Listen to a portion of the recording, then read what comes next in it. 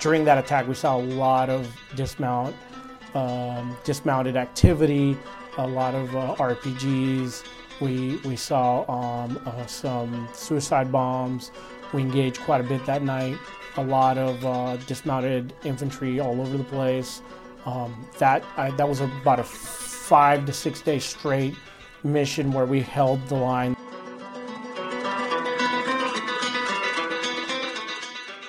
During that time, we also had counter artillery fire. So I can say that was the first time I saw 155 artillery land on my position.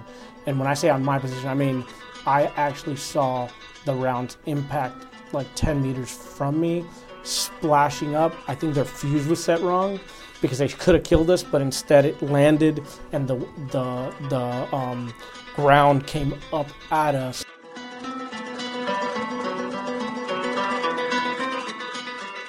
Hey, welcome back to The Spear, a podcast by the Modern War Institute at West Point. I'm John Amble, Editorial Director at MWI, and The Spear is our platform to explore the combat experience. In this episode, MWI's Major Jake Maraldi speaks to Lieutenant Colonel Alex Perez-Cruz. In 2003, he was the executive officer in a tank company, one of the very first across the Berm from Kuwait and into Iraq. He later returned to Iraq as a company commander. In this conversation, he shares stories from each of those deployments and compares the two experiences. The first, at least initially, a fight against another military force with maneuver elements and equipped with tanks, artillery, and other standard military weaponry.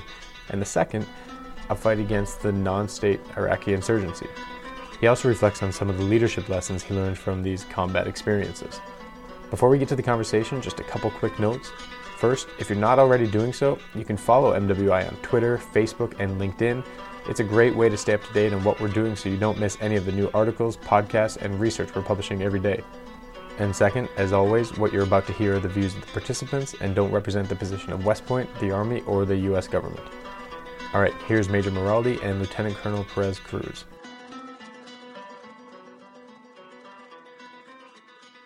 Colonel Perez, thank you for coming to talk to us today. Absolutely. I really appreciate you taking the time. All right, so first and foremost, if you can give me a quick rundown on who you are and sort of what your experience is. Okay, so this is Lieutenant Colonel Alex Pancho Perez-Cruz.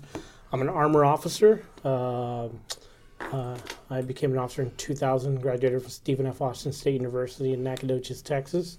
Mouthful. I was deployed as a lieutenant twice to Kuwait and Iraq. I was in the invasion of Iraq as an XO of a tank company, went back to Iraq as a mid-team leader, went back to Iraq as a company commander during the surge, and then since then I've been a number of units, including TRADOC. 4th ID, I was in a CAV squadron where I was the S3 twice, once to RC East and once to RC South, RC East. Captain Maraldi was my, at the time captain, now major, was my AS3. We have a lot of stories there. Me too. And then I went to School of Advanced Military Studies. Since then, I've done a lot of theater security cooperation in North America, and now I'm an interagency fellow at the Office of Policy for the Department of Homeland Security, where I serve as a strategist. And next, I'll be a battalion commander of 164 Armor down in 3rd ID. All right. So what I want to do initially is we're going to talk a couple different stories on the podcast today, and the first one we're going to lead off with is one you talked about in Iraq. In OIF-1, you're a tank company XO. Can you kind of explain what the situation was as just background, and then we can kind of go into the actual invasion itself? So as the XO, I deployed for a total of, I think it was 13 months total, between two deployments with only like about 90 days between the two deployments. So really it's the same equipment we drew from the Army pre-positioned stock in Kuwait. We put our names on them. We trained for 7 months in Kuwait as part of Operation Desert Spring. And then when we sort of knew we were going to invade or had the possibility of invading, we went back. Same equipment, and then we lived in an alfalfa in the middle of the Udari Desert. Part of our daily living was ration cycle. Things are mundane, ration cycle, maintenance of equipment. As an XO, you have to understand maintenance of equipment at all times. You also have to understand what the mission is for the boss, because if something happens to your company commander, you're in charge. You are the company commander. So at all times, I'd always be with the supporting element as we went up through the attack, so that if something happens, I get to take over the mission. But the most important thing was keeping the vehicles up and running and the weapons. And when we're talking vehicles as a company XO, I had a platoon of ADA, 3 platoons of tank, 1 platoon of engineer equipment, and that's a large amount of Class 9 and Class 8 and Class 3. So, everything from fuel to all your medical supplies to your major equipment to all your parts. So a lot of stuff there to be able to keep maintained and moving. So that's a huge part of it. Yeah, well, and the idea is, right, that's the thing that enables you to do your job, right? I mean, if you don't have a functioning tank, you guys aren't useless necessarily, but you're... Pretty much. You're a lot less useful. Yeah, I mean, and that's true. And so that's part of it is combat readiness. The number one priority for the Army is readiness. So what does readiness mean? It means people, right? It means training. What level of training are your troops at, right? So before you deploy, you're all going to shoot your tank and qualify on your tank, and then you're going to shoot as a platoon and qualify as a platoon, and then you're going to do some type of live fire / maneuver exercise as a company. But if your vehicles do not work, you cannot do your mission. So you were always a lot more tired when it was time to clean your vehicles than when you were actually training. But you had to force it. And it's a level of discipline that it's hard to explain, because I remember as a cadet not understanding it. And I remember after going out to the field and coming back, for the first time I had so much fun shooting the tanks. And that first time that I had to do maintenance, where it was sun up to sundown maintenance for 3 weeks straight, doing annual services on a tank where you pull the engine out, you clean everything, you change the oils, you do everything. You change one side of track and move it to the other side. You change the other side of track. You change every track pad. You clean the tank to make it immaculate, and then you bore scope and pull over, which means you're going to check, see if the actual mechanism of the cannon works. That is a lot of hard work. And it's worth it when you have to shoot the tank and when you have to be in combat in a tank. But that is the understanding of what is important as an armor and a mechanized infantry officer. So you do all this preparation, you make sure everything's functioning in Kuwait after you land on that Prepo fleet. What happened after you got the mission to, hey, we're actually going to go invade? What kind of transpired from there? So over a period of a couple of weeks prior to, it was March 21st, 2003 when we actually invaded, probably the 2 weeks prior to that, end of February through early March, we did everything from rehearse the breach of a minefield in MOP 4 with all of our equipment. I remember that's the first time I'd actually been inside a completely sealed tank with live ammunition to include live sabos, actually depleted uranium sabos in the breach for, I think, 5 or 6 hours straight with a mask on. The inside of a tank actually has different atmospheres because it pressurizes. That feeling is different than just training on a normal day. So did that. We did a longer road march to test out all our equipment, longer being like an 8-hour road march in a tank, and all your equipment to ensure that we knew how to actually move in serials all the way in. Then we rehearsed everything on map terrain boards. We linked up with the CIA, and we linked up with the SF teams. We linked up with our Apache. We linked up with the scout recon troop that was going to be in front of us. We were the second tank to cross the Berm into Iraq for the entire division, and so there's a lot of coordination to be the second. Or actually, we were the second tank company to move in, and then after that happened, basically we maneuvered all the way to the UN demilitarized border between Kuwait and Iraq. The berms have been cut, and we actually listened on the radio, Colin Powell and the president say that, they had met the criteria and they were going to go ahead and go.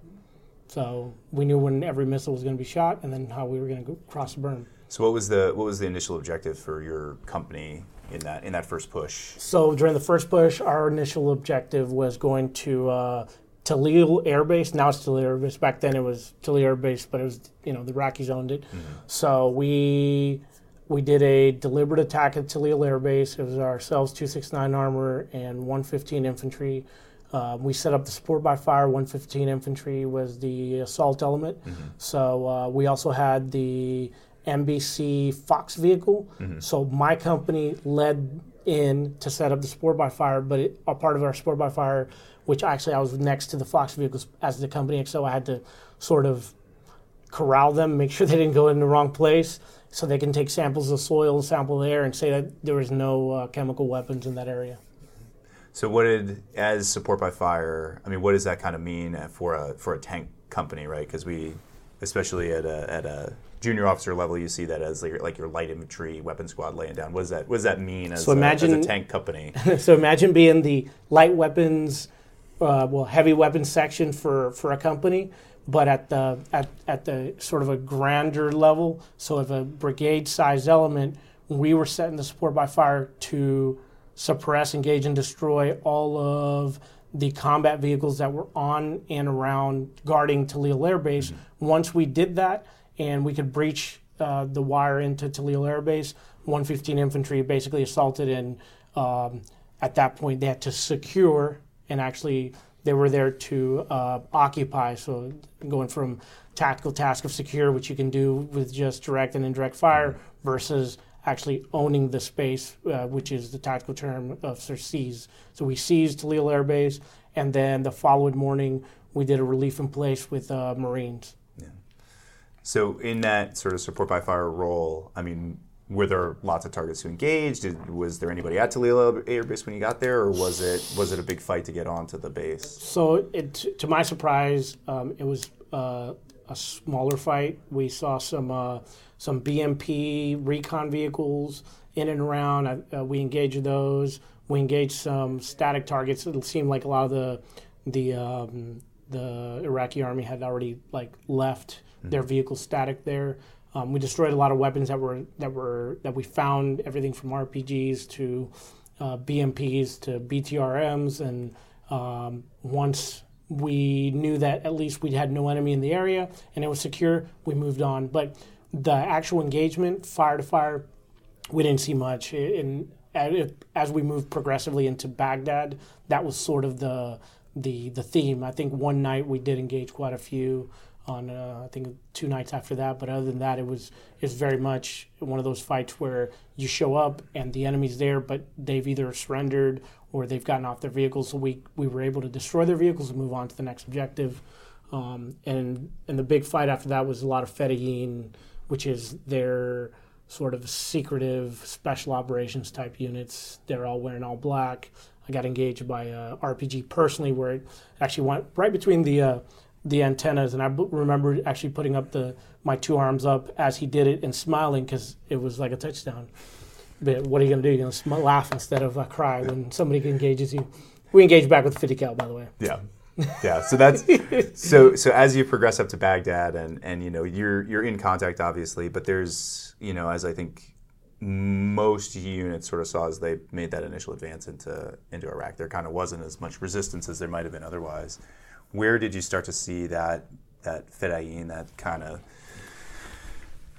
less conventional, maybe a little bit more sort of urban fight? Was it in Baghdad once you guys got up there? I mean, I would say that short of that. So we were outside of Kufa, and we were in a place called Al-Kifl, Iraq. It was the night that everything went orange. Anybody who's seen any pictures of any of the, I think even the front cover of Thunder Run, the book, shows like an orange tint. All aircraft stopped flying. We had a tank or a Bradley get destroyed. It was a tank from, I think it was a 37 Cav or Div Cav. So Alpha Company and Charlie Company had to go over a bridge near Al-Kifl, and Charlie Company went north. And during that attack, we saw a lot of dismounted activity, a lot of RPGs. We saw some suicide bombs. We engaged quite a bit that night. A lot of dismounted infantry all over the place. That was about a 5 to 6 day straight mission where we held the line there at Al-Kifl, waiting for the 101st to do a relief in place. 101st had a couple of tanks with them from, I think it was Dakota. I think it was like 113 armor that they're with. So we did an entire tank company with light infantry, relief in place, in contact. And I remember after that, holding that area. And actually, I'll go back.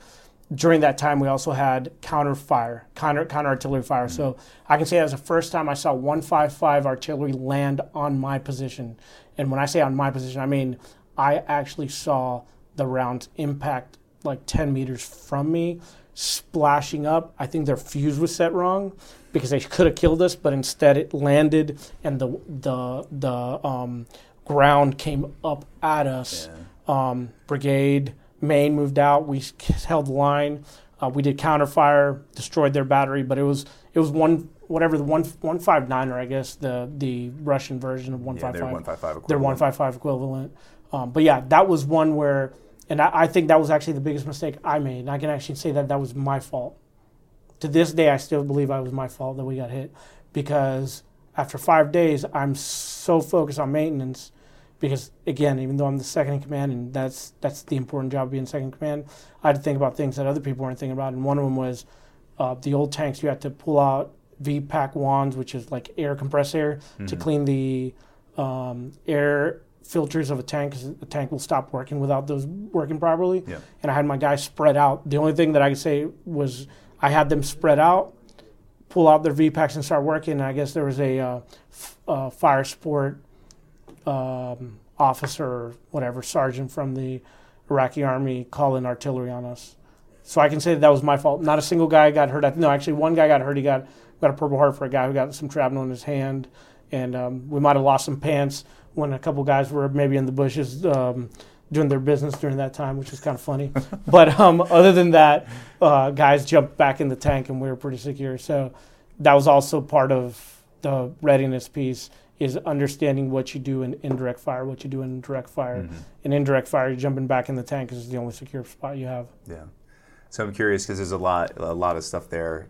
You know, you personally, up to the point that you get to the Berm, kind of haven't been in a combat situation at all. Never. And we, as an army, sort of haven't been in this sort of combat situation in 10-ish years. Yeah.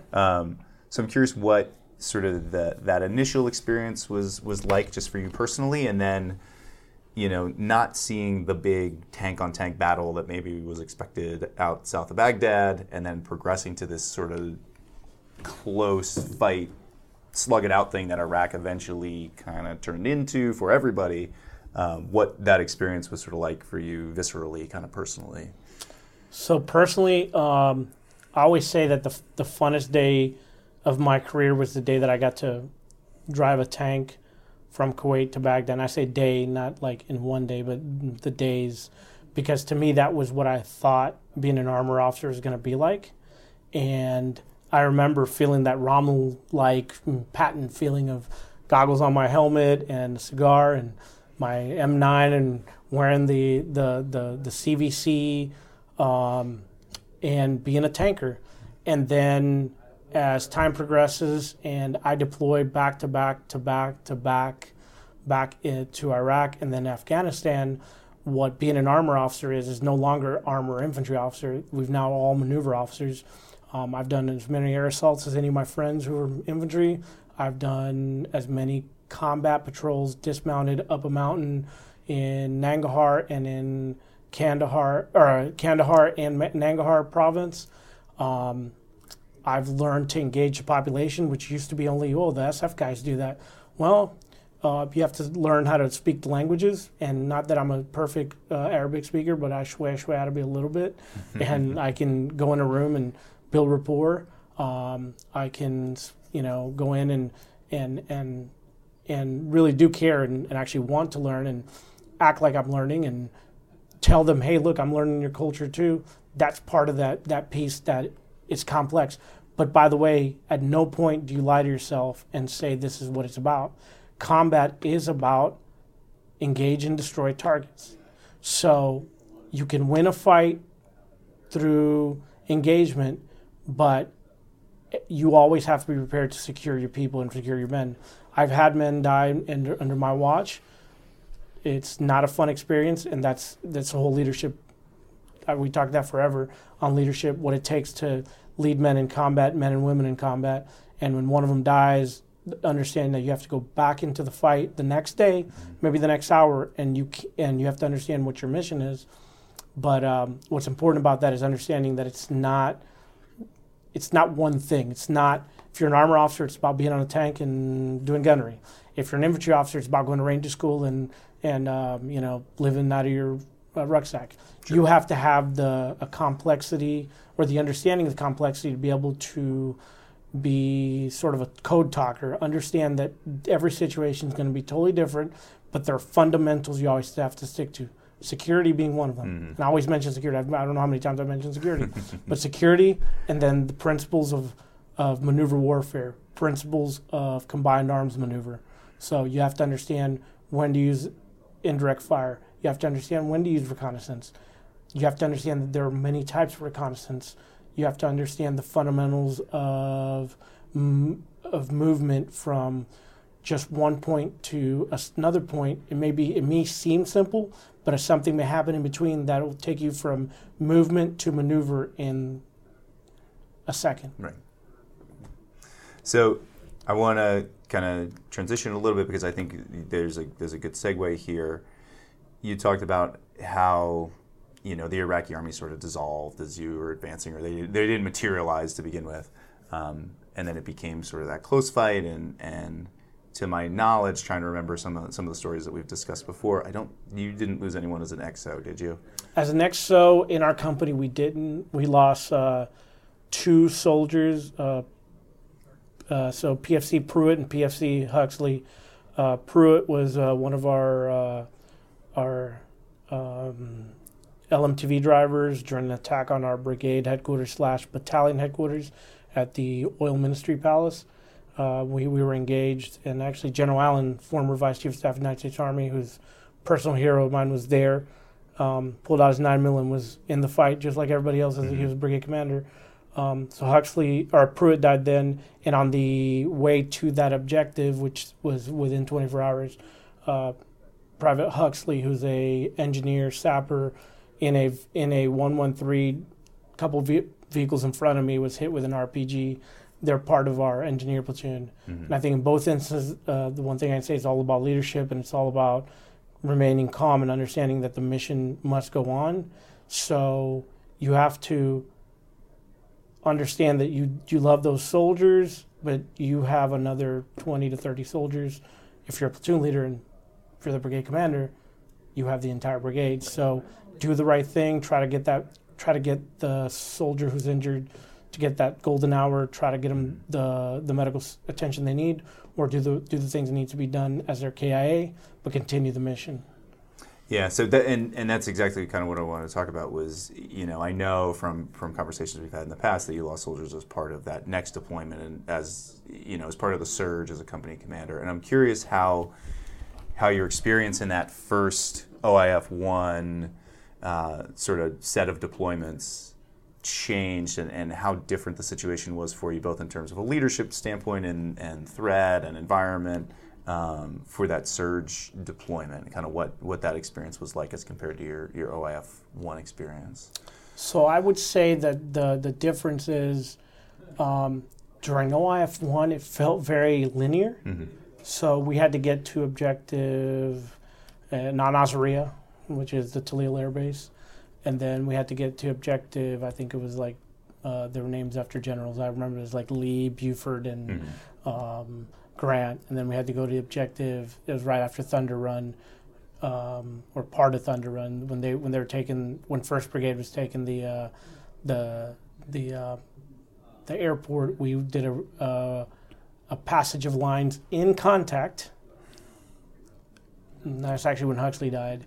And then we went and took objective like Patton and Rommel in northern part of Baghdad. And during those experiences, they were very linear and sort of things progressed to an end. Mm-hmm. And although everything sort of started happening again with the insurgency, there seemed to be an end to that, and there seemed to be that objective. What I can say about the following deployment is every day was a continuation of the day prior. Mm-hmm. And it seems strange to say that, but we had a matrix of how many patrols we were going to do, how we're going to do patrols. Every platoon leader had their own sector that I gave them, their own zone, depending on whether it's defense or offense, go into those. Yeah. But they would patrol certain areas for certain reasons. We have named areas of interest, Mm-hmm. would then become target areas of interest. We were out collecting intel, but also doing DDR. Right. We were also doing governance. We'd go have a governance meeting. So it was very complex in terms of the things we were doing. And the best way to describe that is through the construct of the lines of effort. Mm-hmm. So lines of effort are conceptual versus lines of operations are linear on the ground. And the lines of effort, you can tell whether it's governance, security, and security assistance for the Iraqi army, whatever your 4 lines of operation. You have to do operations in all 3 of those, understanding that at any point it will become kinetic. So that's where sort of my understanding of the two, but at the same time there's some semblance of each one, or at least some similarity in both. So as you're going out and doing these patrols, and your company is doing governance and doing all the stuff on your lines of effort, there's obviously the kinetic piece. How did you as a commander sort of balance emphasis, I guess is kind of the best word I can come up with, between those two, and then the nature of sort of the kinetic threat you were dealing with? What kind of did it look like? I imagine it was not an OIF-1 threat template that you were handling. So. No. So I think that the first thing is training for the soldiers. So if scout platoon and the tank platoon and infantry platoon, understanding their main roles in life. So engage and destroy your enemy is always part of your mission. You're always going to do that. Understanding the other pieces, first off, you have to have a command climate that has an open discussion, almost academic-like, where your lieutenants have to understand this is why we're doing governance. Mm-hmm. Have lieutenants understand this is why we're doing DDR and why we want them to disarm and then reintegrate in society. They have to that understanding. You want them to make sure they have the understanding of why they're training the Afghan army or Iraqi army for that matter, and that it's more important for them to get the victory, not you. Mm-hmm. But in all of that, the only reason we go out and do kinetic on a very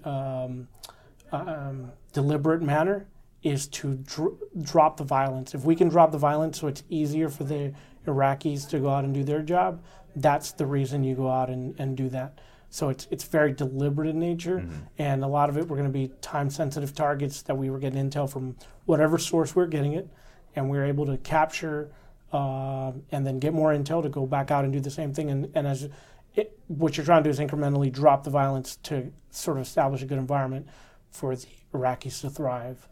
So, do you feel like as a tank company commander that this was a mission set you were prepared for, that you were sort of mentally ready to do, or is this something that felt weird and strange and uncomfortable? For me, I think every job I've had, I sort of one of my brigade commanders used to say that you're born for this day. So there's no challenge you'll have that you weren't prepared for. So whether you will get the experience you need that day, and then you'll have to learn obviously in the job. But between the NTCs and the homes, any type of home station training we had people come in for sort of academic weeks, self-learning. In the entire time, what I'll say is that there's a lot of self-learning. If you want to learn better Arabic, you got to pick up Rosetta Stone. You have to meet people who speak Arabic and try to speak some Arabic with them. And then what I'll say specifically, maneuver warfare, every brigade and battalion in the U.S. Army, Marines, is preparing to do that every single day. So that part, we have sort of a way in which we prepare from going from team live fires all the way through company and maybe battalion live fires and or maneuver, that will prepare you. The other pieces, are going to be sort of specific to the missions that you're doing, and there are ways to get at it. There's a lot of resources. You also have to reach out to other people who've done it before in order to get some of those resources to be able to better prepare. But I think we were very well prepared, at least our infantry division when I was there.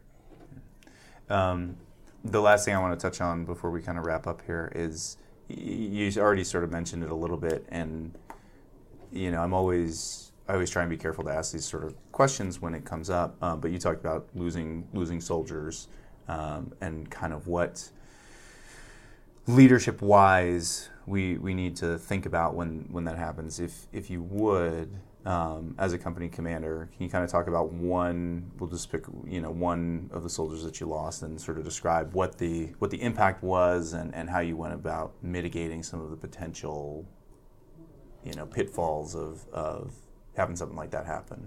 So overall, I had several incidents throughout my time in Iraq and lost platoon leaders. One platoon leader I lost, he lost his leg and then went home and he's been successful, awesome, great guy. And then I had another platoon leader I lost from an IED, and he was sort of my shining star in a lot of ways. We gave him the scout platoon leader after he was a platoon leader. The company, John Eads, he's actually a West Point grad. His brother, Josh, is also an armor officer right now, West Point grad. His other brother's West Point grad. John died. Everyone loved John. Mm-hmm. The night prior, he and I had stayed up all night talking till like 4 or 5 in the morning, and he was coming in from the FOB to do a right seat ride with the old scout platoon leader, and when they get hit with an IED. And for me, it was personally hard because I can say that I love John. John was, he was one of my original platoon leaders I had, and for him to see him get scout platoon was awesome. The company XO was his best friend, so he also wanted, he and I are still tight to this day. It was hard personally, and after about some personal grieving, thinking about his wife having I called his wife, and I remember telling his wife, I'll take care of him. That was the hardest thing for me to think, is I'm going to take care of him. Yet I didn't take care of him because he ended up dying. So it was personally hard. Every day there hasn't been a day that's passed that I don't ask myself what I could have done that day to change that.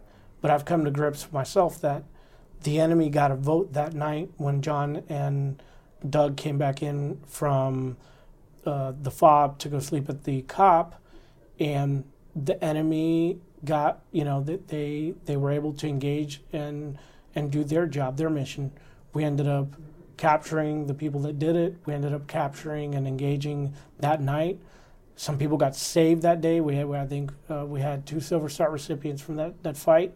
Looking back on it, I coordinated the QRF to go out there. We did the best that we could to try to save John, to try to save the other guys. Mm-hmm. 2 of the guys that also got hit lived and did fine afterwards. But so managing that was both personally difficult, and it was difficult for the company because he was loved across the board. So the main thing was, for me as a leader, was almost stopping the grieving process, mm-hmm. and later on dealing with my own personal grief to lead the company to go back on patrol. So the company had to go back on patrol the next day. I had to put John back on. I had to put John and say goodbye to him on a final flight with the chaplain, and that was hard. Mm-hmm. But the platoon that took me to do that, they knew John very well, and it was basically insulating myself from my own personal feelings to lead the company, because 100 other people needed me for the rest of that deployment. And it actually, there was a lot of hard things that I went through personally to get through that grief.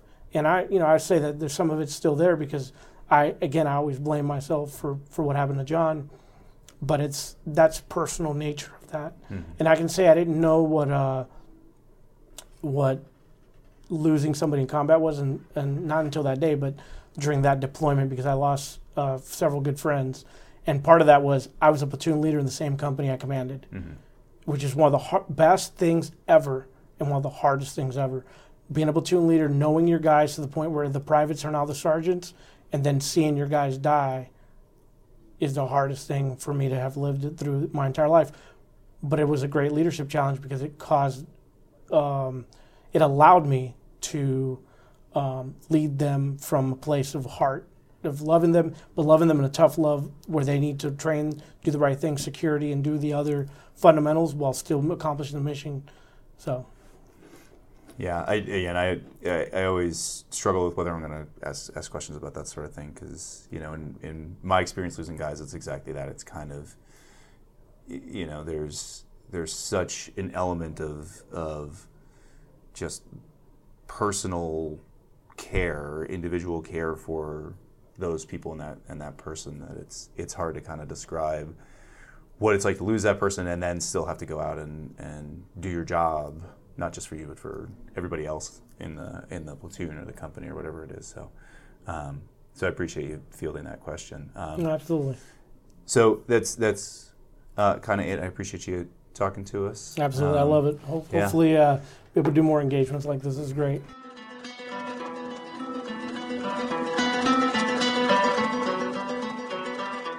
Hey, thanks again for listening to The Spear. Before you go, if you're enjoying The Spear, please take just a few seconds and give the podcast a rating or leave a review on iTunes, Stitcher, or wherever you get your podcasts.